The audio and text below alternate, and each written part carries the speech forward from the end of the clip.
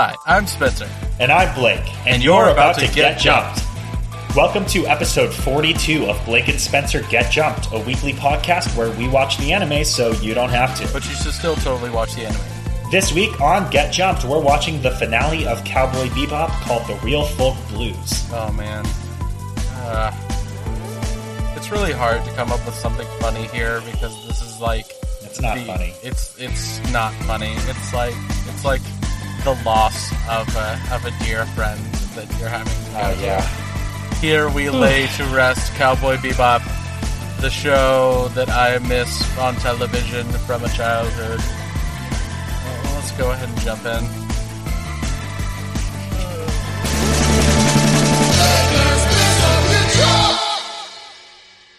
All right, well... Hey guys. Here we are. It's the end of an era. I mean, this is not the first show we're having cycle out. It's our second show that is ending on our show. But it is the first show that we ever covered back in episode 1, way back when we were doing this together in person on my couch in Chicago. And this all fucking started. Now I'm in California and you're in Portland, and we're no longer friends, of course. Everything has changed, and now we don't even have Cowboy Bebop anymore. Yeah, it's really weird. So a couple of things before we get going, a couple of housekeeping notes before we get into these very influential and important... Oh man, you had to remind me of another legend that left us, which is Chris Farley. Yeah. Oh my God, Blake, you're the worst person in the world. You're welcome. Anyways, a couple of housekeeping things. So Blake and I have been talking and tallying the votes. There were a whole, I think, like 10 to count, of our next show that we are going to be covering. Almost everybody voted for something different as well, which makes our jobs harder rather than easier. Yeah. So we have been tallying those up. We have about one more week of voting before we make the decision and pull the trigger. So we are going to be announcing that in next week's episode. Maybe the week after that. I'm not 100% sure yet. It's going to be soon. But we're going to be announcing very soon. So, vote in this episode for sure if you have anything else that you want to come up. I know I've had a couple of people voting for Fooly Cooly, which is pretty sweet because it's only like a 6-episode long show. So that would be over really, really quickly again, and then we would get to watch another new anime as well. So that means if that's your jam, if you're not voting for Fooly Cooly, you should keep voting because we're going to need those votes quickly if Fooly Cooly wins. Yeah, for real. So remember to get those in for us. Other things that are happening this week, by the time you are listening to this episode, you will, if you're listening to this show, you probably will have already seen Infinity Wars. It is Thursday for us. We have not seen the movie yet. I guess technically you can if you live in like a city that does like a Wednesday night release. If I was still in Chicago, I could have seen it already.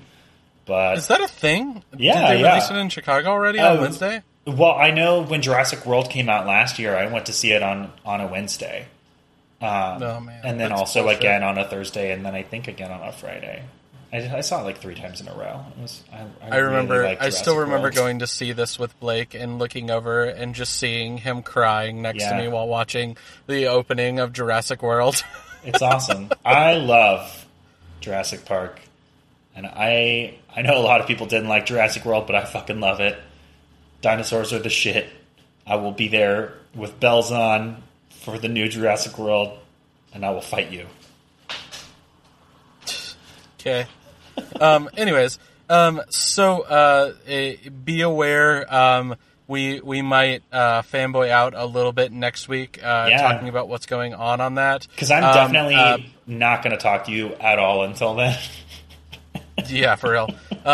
The biggest things that I would say are coming out around this, and ironically, it's inside of the Marvel Universe that I want to talk about it too. And I know that, like, this is an anime podcast, and we're supposed to be talking about, like, anime news on top of here. But, like, if you're American and you're listening to an anime podcast, I would venture to bet that you also like comic books. Yeah. Which I read a review on Infinity War that it's apparently the most comic booky of all the MCU movies so far, and they think that that's a good thing. So it sounds like a good thing to me too, and I'm pumped.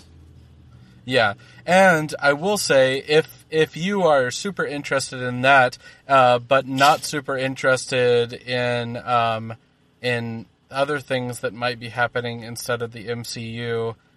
Namely Venom, maybe you should have a conversation with me on Reddit, because I have some opinions on that trailer. There's a new Venom trailer that came out, and I didn't watch it yet. Is that the one you're talking about? It looks not good.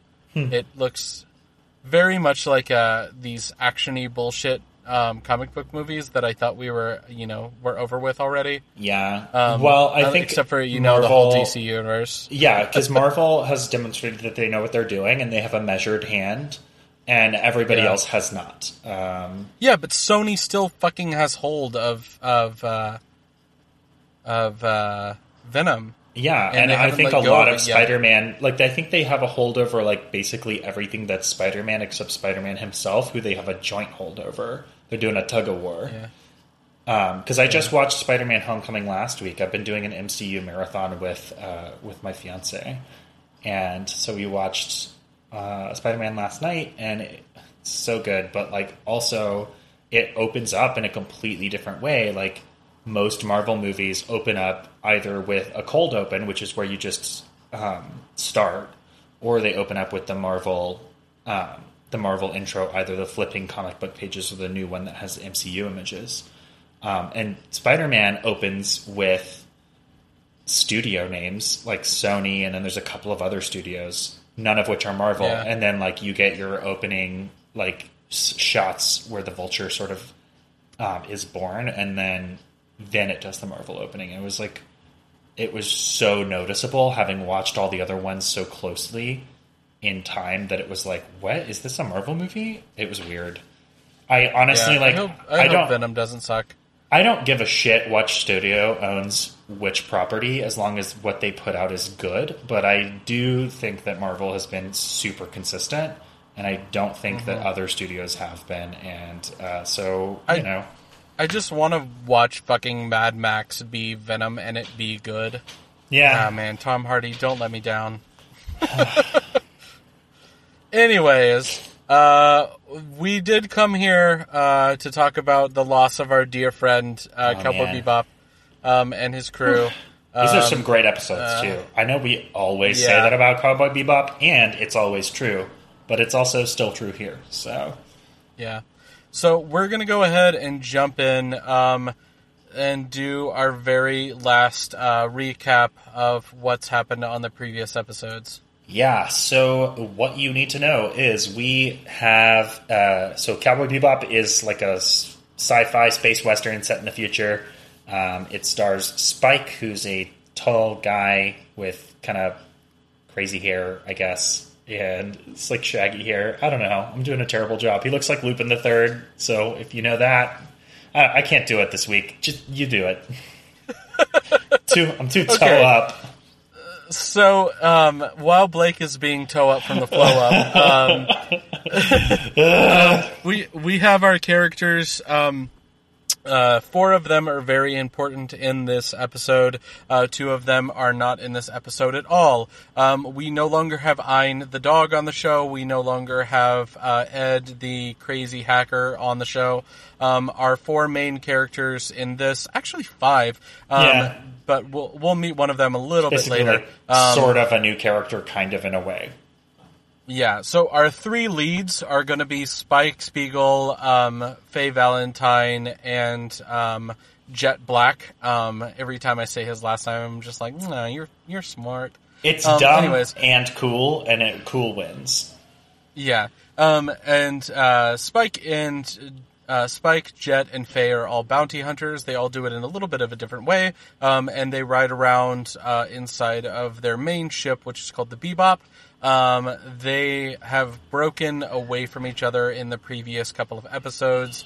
Most notably, Faye has broken away from them because she had a stark remembrance to her past, and she hasn't really come to terms with what she is doing with her life in this current iteration.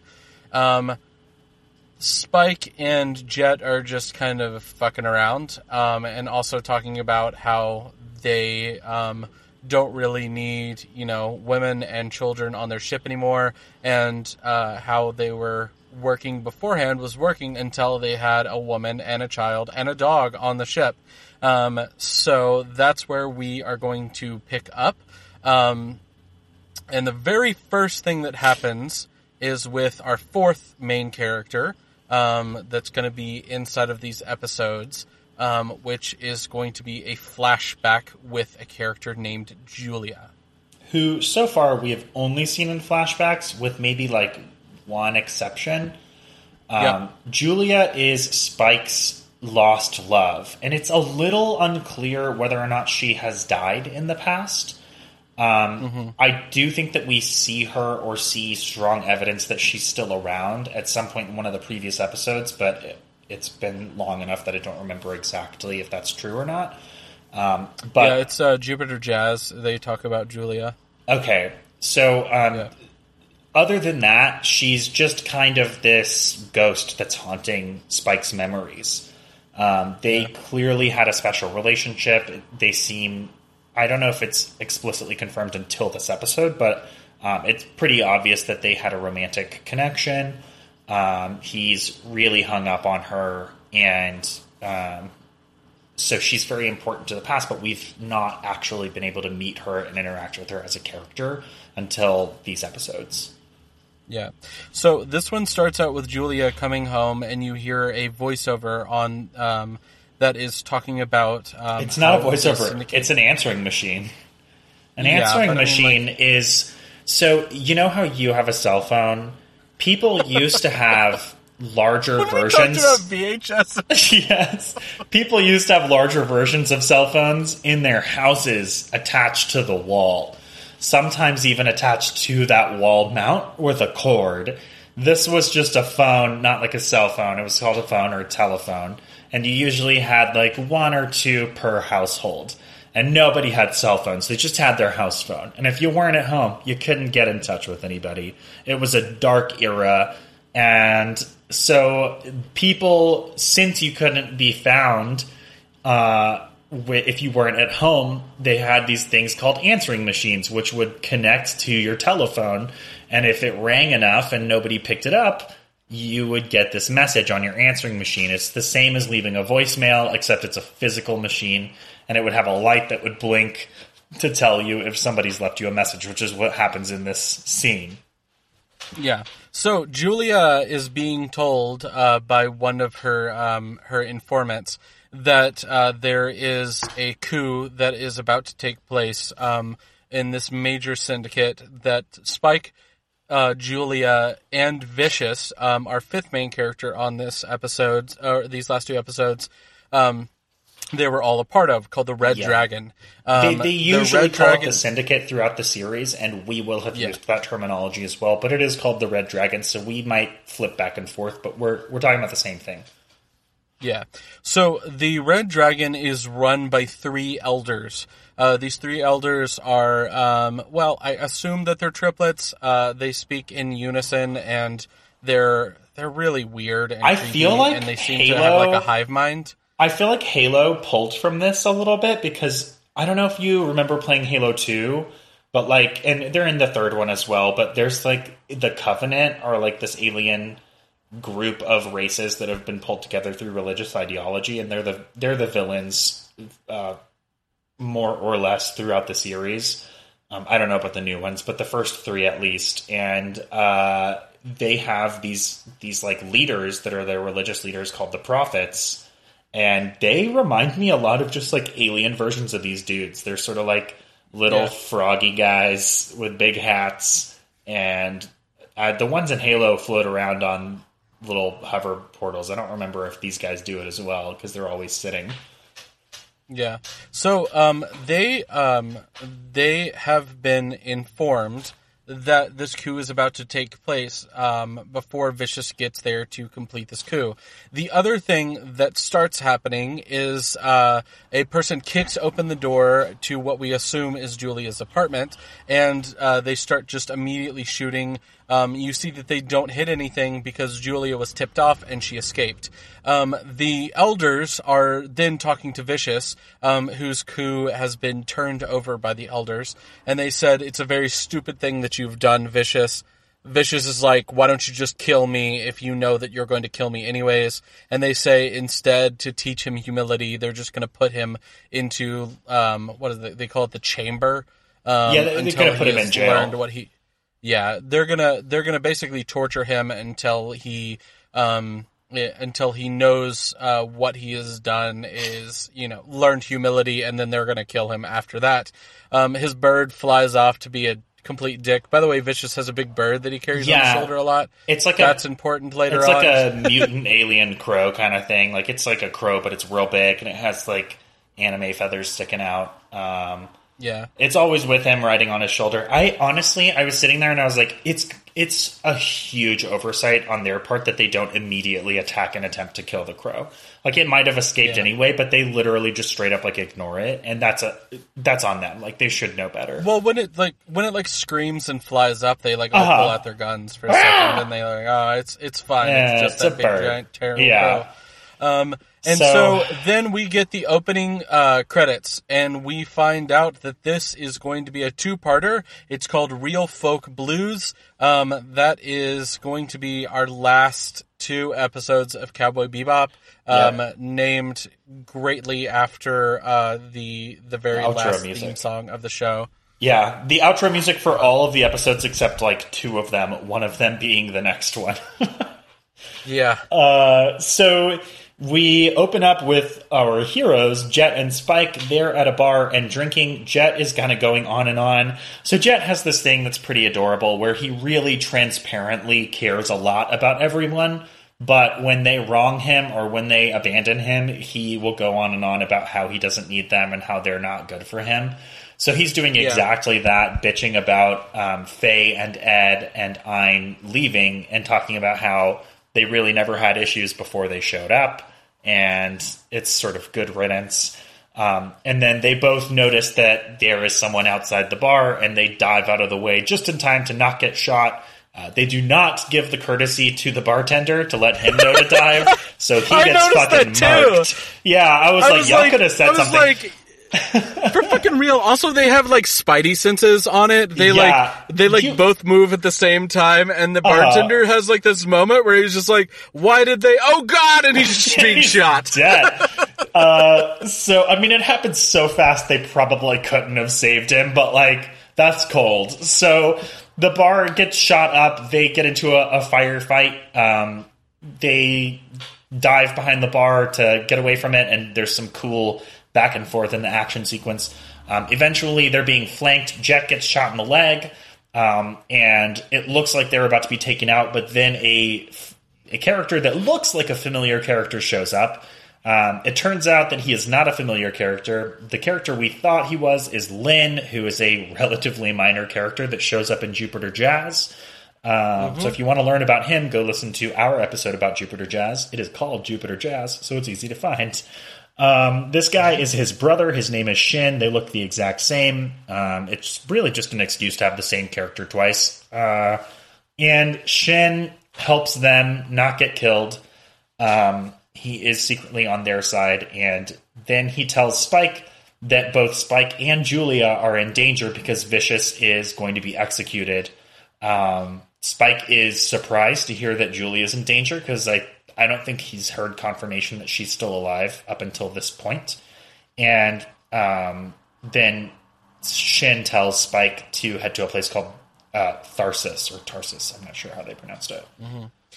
So, by the way, there's a pretty cool article that I found about Cowboy Bebop. Tell me about it. And comes up here when they talk about Shin and Lin. And the biggest thing that they talk about inside of here is that Cowboy Bebop, if you distill it down, is a total of 10 plot-relevant episodes of a show. So if you take just those 10 episodes, I believe you have the first episode, the episode where Faye is introduced, the episode where Ein is introduced, the episode where Ed is introduced, then the Jupiter Jazz 1 and 2. All right, we're up to 6. It's just... Yeah. We're going to probably need to have, like, the one where Ed and Ein leave, probably? Yeah. There's the Ed and Ein leaving one.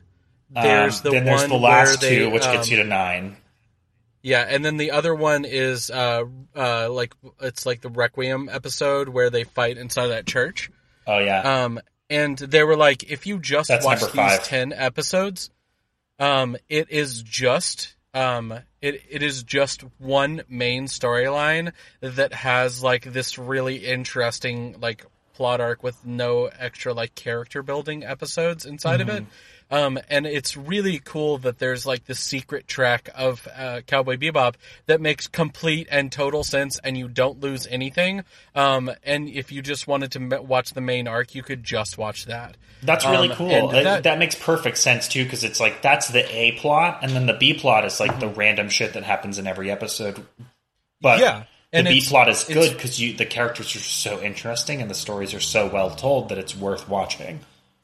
Yeah, it's just a really interesting way that they did this, and apparently the reason why is because in Japanese television, the way that you get picked up for an entire arc of a season, you don't always get to pick like what episodes are running when, or when your replays happen, what's going to happen. So he made these like 10 must-run episodes in order. And then the rest of them you can just play whenever, so that people can tune in to like those episodes if they want like more of a deep cut, you know. Yeah, that's cool. I think it's just like it's an interesting little thing that they did. I don't know if he thought about it or if like the studio that bought it in the first place thought about it, but I think it's kind of like a weird thing. And I also think that Lin and Shin were the same fucking person in the original thought process of this show. Yeah. When I think like one of the thought processes behind it is that the show really the show was really only supposed to be like 10 episodes long, and Lin and Shin were probably the same person, but they killed him off because they were like, well, we can't have this really important character keep on popping up because we have like 10 more episodes until the finale. Yeah, it definitely reads a little bit strangely. It's kind of like a little bit of like a comic book style of hand waving for the sake of convenience. Where it's like sometimes they just give you an explanation and you have to roll your eyes and roll with it. And this was kind of one of those times, which is atypical for this show. Usually they are on top of their shit. This was one of those things where I was like, okay, that's weird. But it definitely doesn't take you out of it. So I don't want to shit on it too much. Yeah. Also, I saw like an article talking about how Cowboy Bebop is 20 years old. And they were basically like, it's better than ever. And I didn't read the article because I know. But yeah, it's like a 20-year-old show, and it's still so good, telling stories that feel fresh and relevant, even if they do have weird things like answering machines and VHS tapes in them. Yeah, for real. So the things that happen after this. So we find out that the Syndicate is going around and they are murdering all the people that used to be part of the Syndicate. Yeah, we get a great flashback that gives us a little bit of backstory on what Julia and Spike were up to. So we see that he has decided at some point in the past to get out of the Syndicate, and they're kind of together in some way or another. And he asks her to come with him. And she basically is like, what are you going to do? Like, they're going to come after you and try to kill you. And he tells her that they can vanish and they can go away and live a peaceful life together. And basically, she's not into it.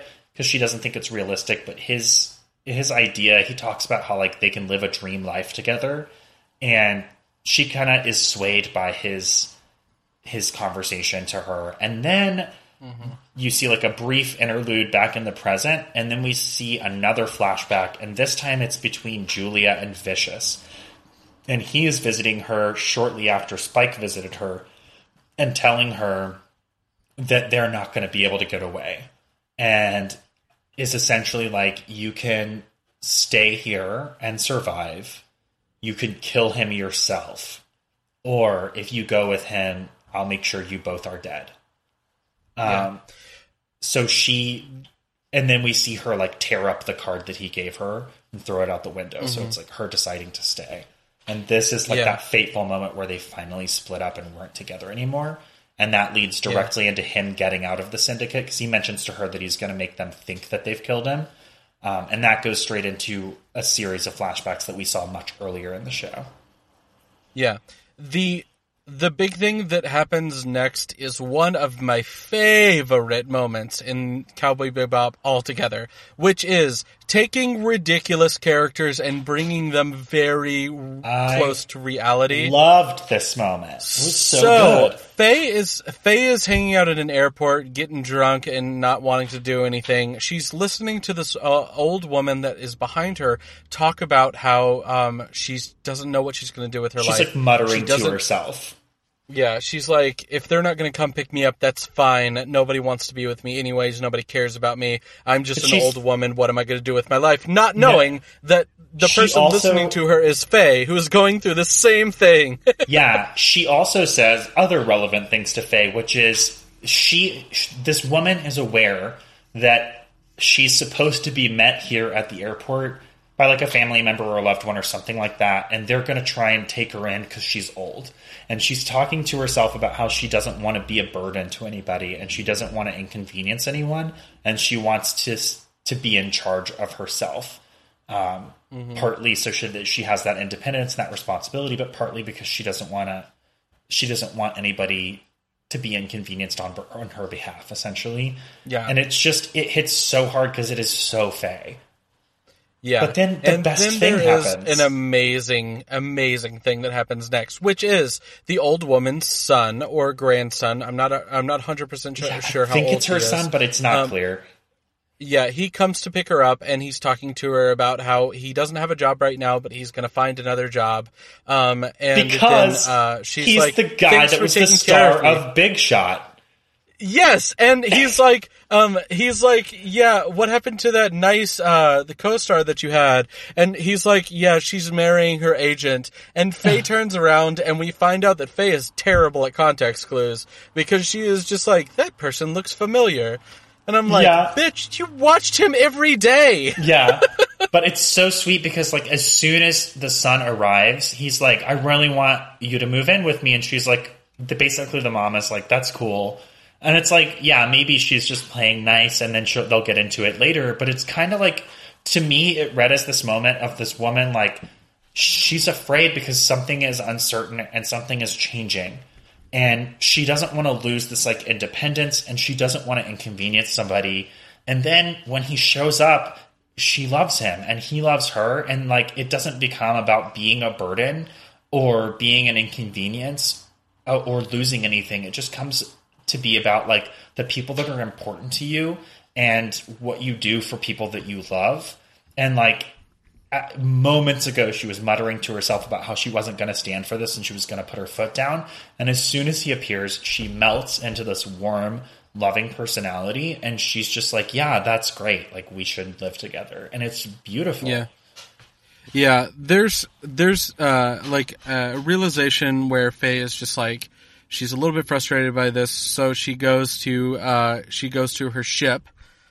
While she's going to her ship, though, there is an introduction of Julia, coming by inside of her car. Julia is being chased by members of the syndicate who are following her and shooting after her. So Faye, sort of instinctively, pulls out her gun and shoots the Syndicate vehicle in the tire so that it flips and is no longer an issue. And because she's helped out... Hold on, there's a great moment, by the way, where she takes the shot and then the car flips over and then it cuts back to Faye and she's just like, yes! Like, had this moment where she was like, I did not think that was going to work.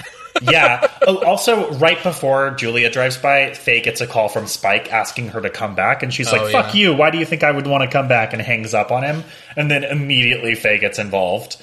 So... Well, no. Spike says, come back to help me. And she's like, why? And he's like, I just need your help. You need to do this. And she's like, you can't control me. Yeah, Faye is really... She is the mom right now, and she is trying to be independent and do her own thing, but she's not good at it. And she's much better in this family setting, and she just can't admit that to herself. So Julia stops the car for Faye to get in, because now Faye has helped her and is kind of in this now. They drive away.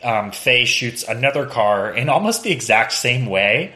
In the same tire, and it flips in basically the same way. And I was like, man, you really got this car flipping skill down. Like, she definitely got the shoot a car to make it flip badge in Girl Scouts. And then they like pull over on the side of the road and they're talking. And Julia, they're kind of chit-chatting back and forth, and Faye reveals that she's worked as a bounty hunter. Julia takes a lot of interest in that. And Faye's like, I've been working with these people, but, like, we're not together now. Maybe I should just work with you, and, like, we should just do, like, an only girls thing for a while. And, oh, my God, yes, please. I want the Julia and Faye as bounty hunter pair. I want that so badly. That would be so awesome. Anyway, it's not to be. Julia takes Faye back to her ship, and she tells Faye right before she gets out of the ship that she's like, when you see Spike again, tell him to meet me at the place. He'll know what I mean. And Faye's like, what the fuck did you just say? How did you know? And then she just kind of like drives off. And so Faye goes back to the ship. And her question that she screams after Julia is literally, why do you know that? It's like, it's insane. Yeah. So back on the ship, it's story time with Jet. Yeah. So Jet is going to tell this story. Isn't this the one about the cat? No, that's Spike's it's about story. the guy that's, this one is about the guy who talks about his one thing that he did inside of his life, and then as he's dying, he looks down and he sees Kilimanjaro, the place. No, he gets like injured in a desert or some shit, and then he gets picked up. I don't know. It was a real abstract story, but basically, it leads to this great moment because Jet tells the story, and then he's like, "I hate that story," and the reason I hate it is that men get obsessed with their pasts right before they're about to die. And then he's totally talking about Spike. Yeah. And Spike is... he turns to Spike and he goes, turn back. Yeah. And it was like... It was a big moment. Yeah. There's a lot of really great moments inside of this episode. Great imagery moments. Yeah. Where they're going to talk about things. There's another one that's going to be coming up about the cat in the next episode, and I love that story. So... Jet tells Spike to turn back, and Spike is like, there's this woman, and she was a piece of me that I lost, and she was what I was looking for, and I found it, and now she's back. And Jet just knows that there's nothing he can say or do to make Spike turn back from this. Yeah. So, Faye then comes to the Bebop. She, by the way, has led a whole bunch of fucking Syndicate members to the Bebop. Yeah. She's also super bitchy about Spike, and it's hilarious. Yeah. She's like, hey, Jet, where's the guy with the floppy hair? And he goes, do you mean Spike? And she's like, yeah, that one. And he goes, you know his name. Why are you being like this? I understand that completely because I have known bitchy people in my day. Not naming anybody, but excuse you, Spencer. The other person on the microphone right now. I will kill you. Okay, so Faye has led everybody back to the Bebop, so they start attacking the Bebop. we also see at the same time that the Bebop is starting to get attacked, that Vicious is about to be executed when his bird like flies into the middle of like the arena where the Syndicate is and just fucking explodes.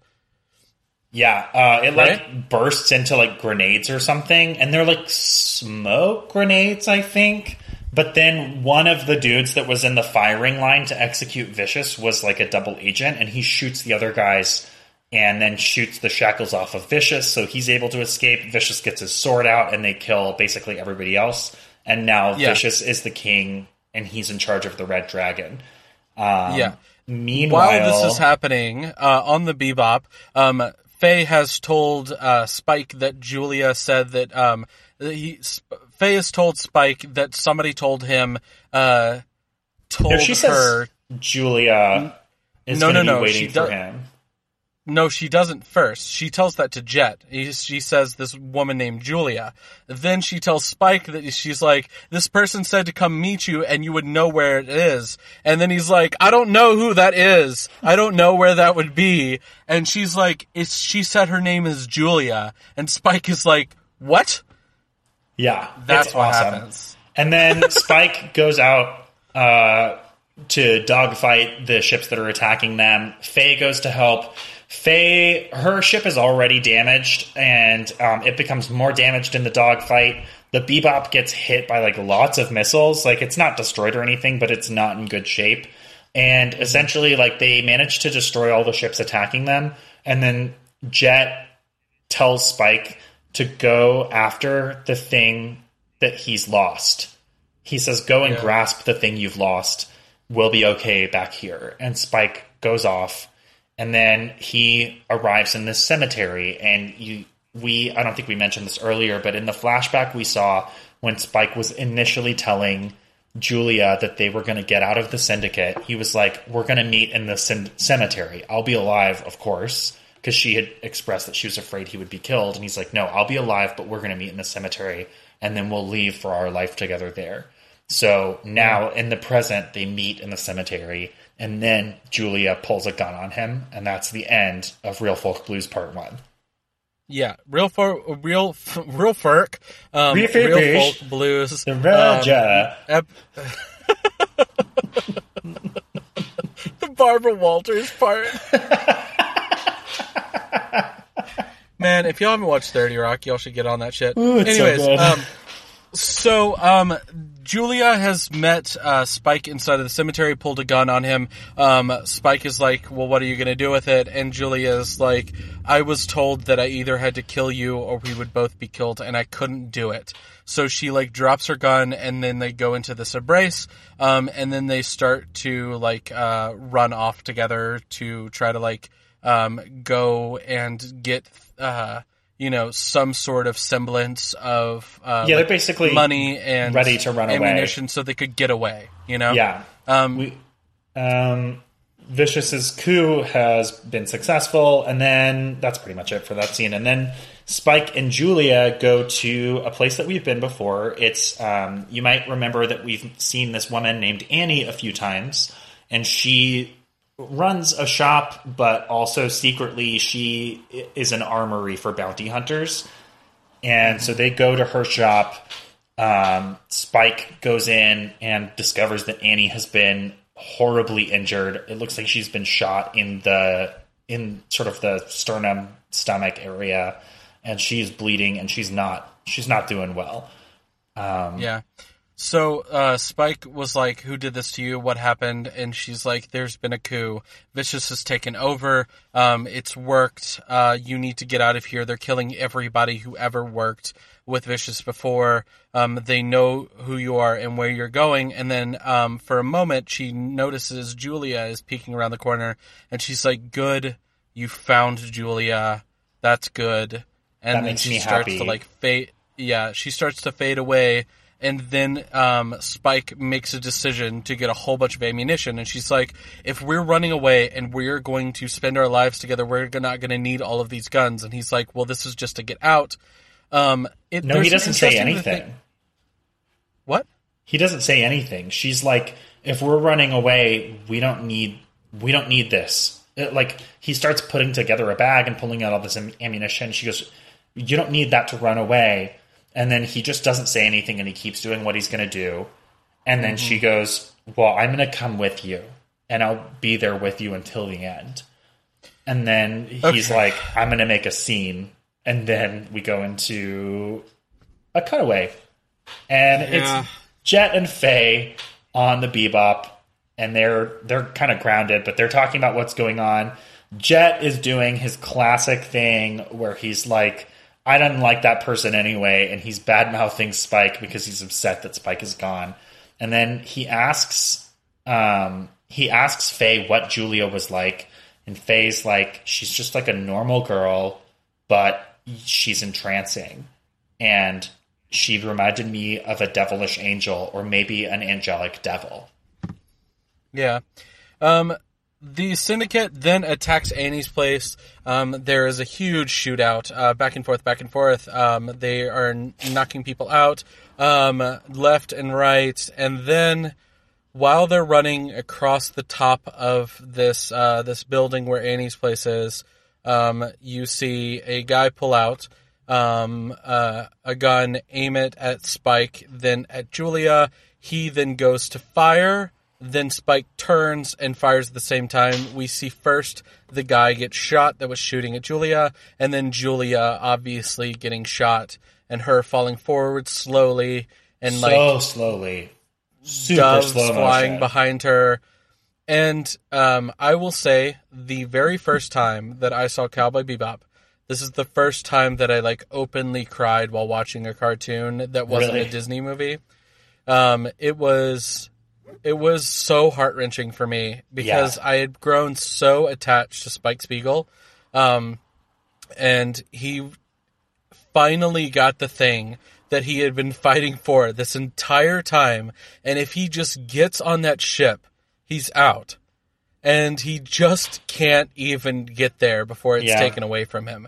And there's a couple of more scenes where Jet and Faye are looking for Spike, and then Spike reappears back on the Bebop after.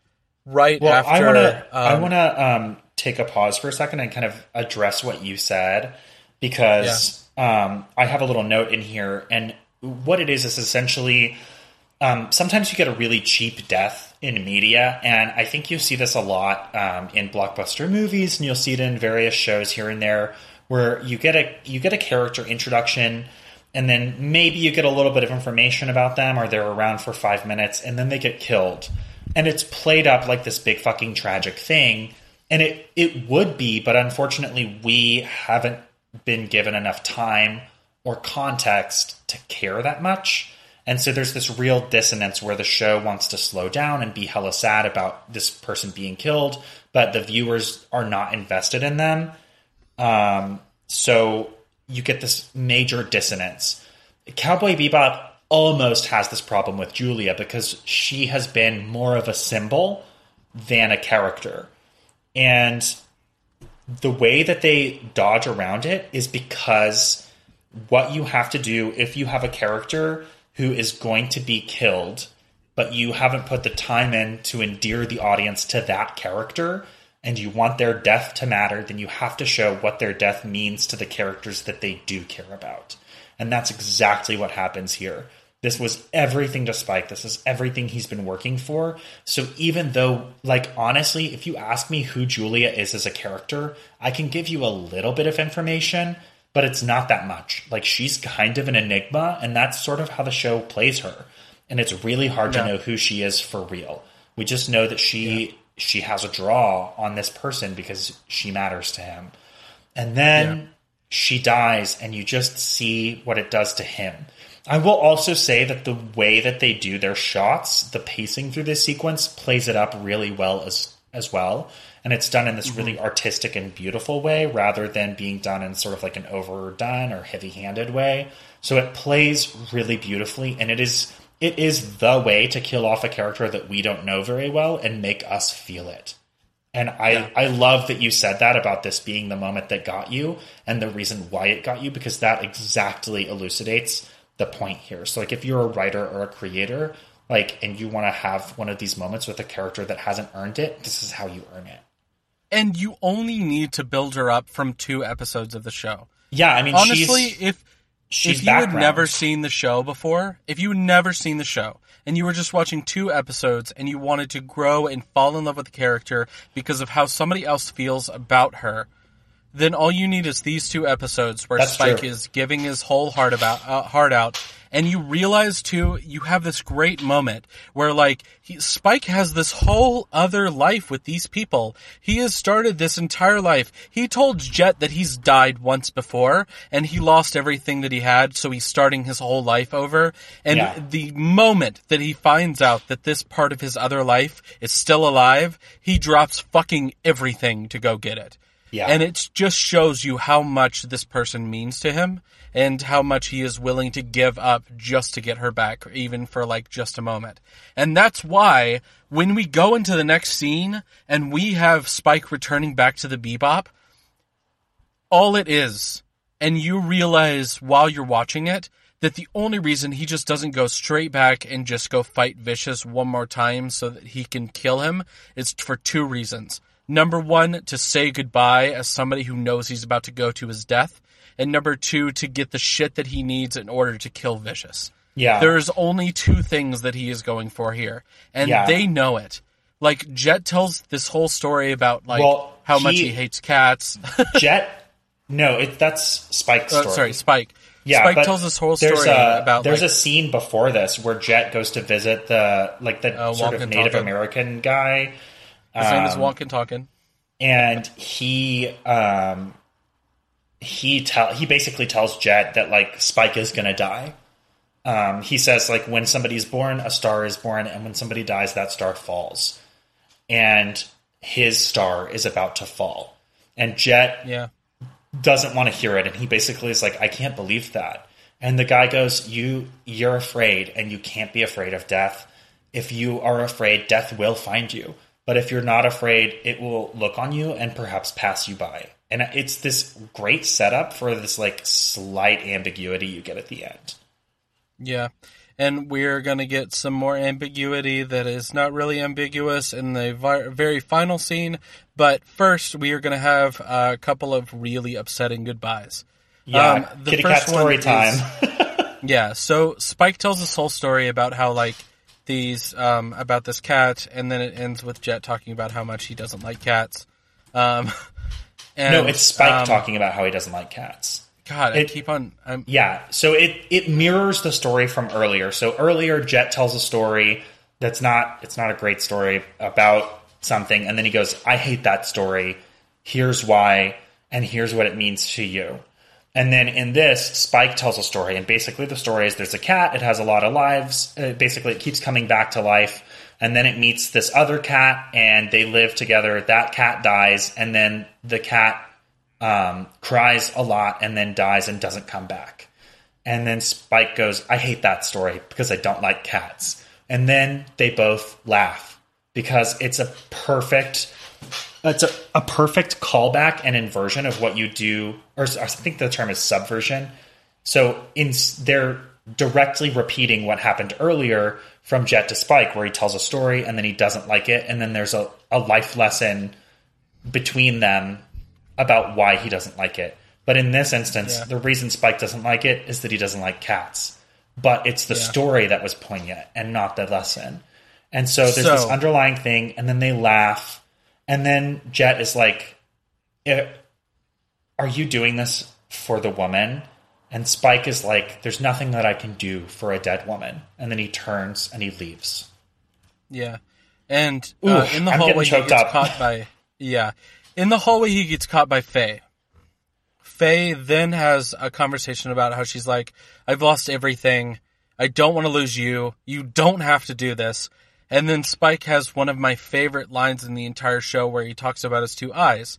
And he's like, I lost one of my eyes, and that's my eye that lives in the past. And I have another eye that lives in the present. And when I'm caught between the present and the past, it makes everything feel like a dream. And I've been living in this dream, and I've never known if I'm awake or in reality or not. And what which he's is a trying theme to we've get, seen several times in the show. Yeah. And one of the things that he's trying to get at here is that he's trying to tell Faye, he's like, look, I'm finally awake, and it took this much for me to know that I have something that I have to do. And I'm not just going to keep on like fucking around and just playing around, doing this bounty hunter thing because it's a way to kill time. And so he leaves Faye. She's completely broken. She gives us the completion of her character arc before he leaves. And she says, I got my memory back, but it wasn't a good thing because I had nowhere to go except for here. And she has been running, and she's been 1 foot out the door the entire series. And now she says, this is my home. This is the only place there is for me. And she's like, why do you have to leave if you're going to, and are you going to die? And he goes, I have to leave to see if I'm really alive. And then he's gone. Yeah. It's just, it is oh my God, this show. It's amazing. So there is the next scene. And right now, we're going to get Real Folk Blues, the outro music, but it's going to play the whole song over this entire sequence for like the next 4 minutes, and it's so good. So, one of my favorite things that I found out about this show is that when Yoko Kanno and the Seatbelts wrote this song for this show, he picked out this song to be the final sequence in the show. And it is played in entirety without stopping. Yeah, and it's great. So it is perfect.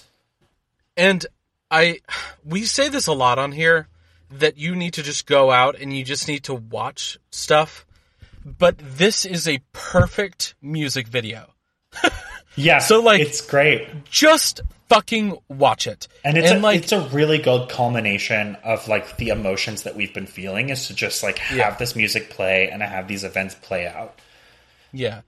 And the sequence that's going to happen, I'm going to give it to you really fast, but I'm legitimate here. Like, pause the episode, go watch this again if you haven't watched it in a long time, because I hadn't watched it in a long time. Yeah, me either. And it is still as effective as it was the very first time that I watched it.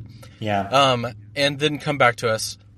Welcome back. The thing that you just saw, I felt it too when I watched it today, which is to get through it really fast, Spike is going to fight his way through an entire building, destroying all the people in the entire building that happens around it, which is one of the Syndicate buildings. He uses grenades and triggered bombs to his extreme advantage to make his way to the top. Yeah. And it's pretty sweet. Yeah. It's really clever, and he does a great job, and you feel like he's earning his way up instead of just going into God mode. Yeah. There's also a part where Shin saves him again, and then Shin gets killed, and then Shin's like, Spike you have to do this. Does manage to get himself shot in the arm. Yeah, he gets shot in the arm, and he gets shot across the face, and he gets hit in the head by rubble, which causes him to be bleeding over his left eye. Every time he faces off against Vicious, he's injured in some way. And this is no exception. And it's because Vicious puts all the shit in the way of Spike, including a giant bomb that triggers when you open a door that Vicious has put there to stop Spike from getting to him. And the bomb goes off. It opens up this hole in the ceiling. Vicious is standing at the top of this like staircase. Spike is at the bottom of it. And Vicious says, I'm the only person that could kill you and lead you to the afterlife. And Spike's like, that goes for you too. And they have this great fight scene that happens really fast. Yeah, and it's not long. It's very quick. And it's really more about like what's been going on and what this means rather than having like an epic showdown. Yeah, and it's one of those things that is talked about by the creator of the show, which is another thing that's echoed in Samurai Champloo, another show that you should definitely vote on, which is done by the same creator of Cowboy Bebop. And one of those things that happens inside of there is that gunfights and sword fights happen way faster than people give them credit inside of anime. And when it really comes down to it, they're all often over in an instant. Yeah. Usually when you're watching an anime, a fight is an event.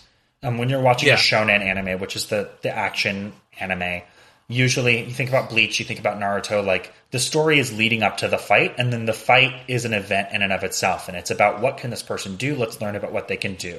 Maybe we'll learn about them as a character or their backstory. We're going to see some back and forth. Like this fight is going to be a thing. And with Cowboy Bebop, it's about the characters and the story that they're living, and the fights are just they're played more for realism. So they are flashes, they are quick moments, they are over quickly, they have major consequences. Yes, major consequences, including they decide that it has to end. Spike has gotten his gun knocked out of his hand. Vicious has gotten his sword knocked out of his hand. They have them under each other's feet. Then they kick them back to each other to have a final moment. Spike shoots, Vicious dead. Vicious cuts across Spike's stomach. Spike is gushing out blood and starts walking down the staircase very slowly. And we have a final flashback. The scene goes from like really dark to really washed out as he walks down. Yeah. And we have our final flashback, and it's the last thing that Julia said to him, which she said, "This is all just a dream." And then it cuts back to Spike. He's looking down at all the syndicate members that are looking up to him. He raises his finger and he says, "Bang." He does like a finger gun at them and goes bang, and then he falls. Yeah. And then the credits play, and it's not the real folk blues, because we just had that as our montage underscore. It is a deeper shade of blue is the name of the song. And it plays, and they play, I don't know if they play the whole thing, but they play it for quite a while, and it does a very slow pan up past the guys in the foyer, past the skyline, to the sky, past the atmosphere, to the stars. And as it finally slowly scrolls past the stars, it centers on this one star that's glowing brightly. And it flickers and flashes a few times, and then we cut to a shot of Spike's face. And it's just ambiguous enough because we see Spike fall, but we don't see him die. And we see the star shining brightly, but it doesn't fall. Yeah. Man, this show is so good. It's so good. And we're done with it now. This is so weird. I mean, we've finished One Punch Man, but I still don't really know how to handle it when we finish a show. Yeah. And especially a show like this one that gets you.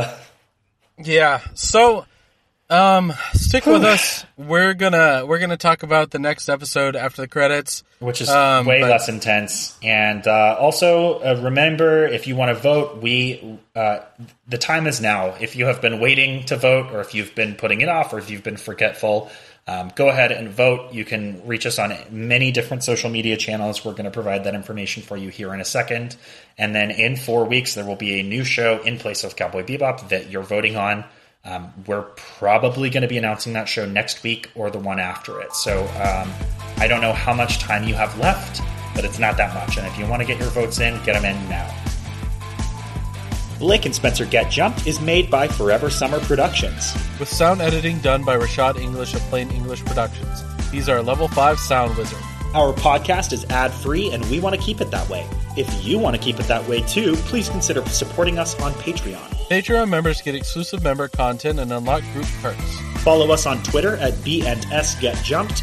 Like us on Facebook at facebook.com/Blake and Spencer Get Jumped, or talk to us on Reddit at reddit.com/r/getjumped. If you like the show, please like, subscribe, and leave a review. Reviews help us chart on iTunes. And remember, new episodes come out every Sunday on your favorite podcast platform.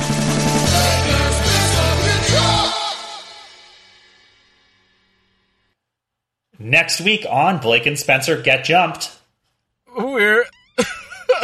It's too emotional. Don't do this, man. Don't do this to me. Why did they have to take Spike?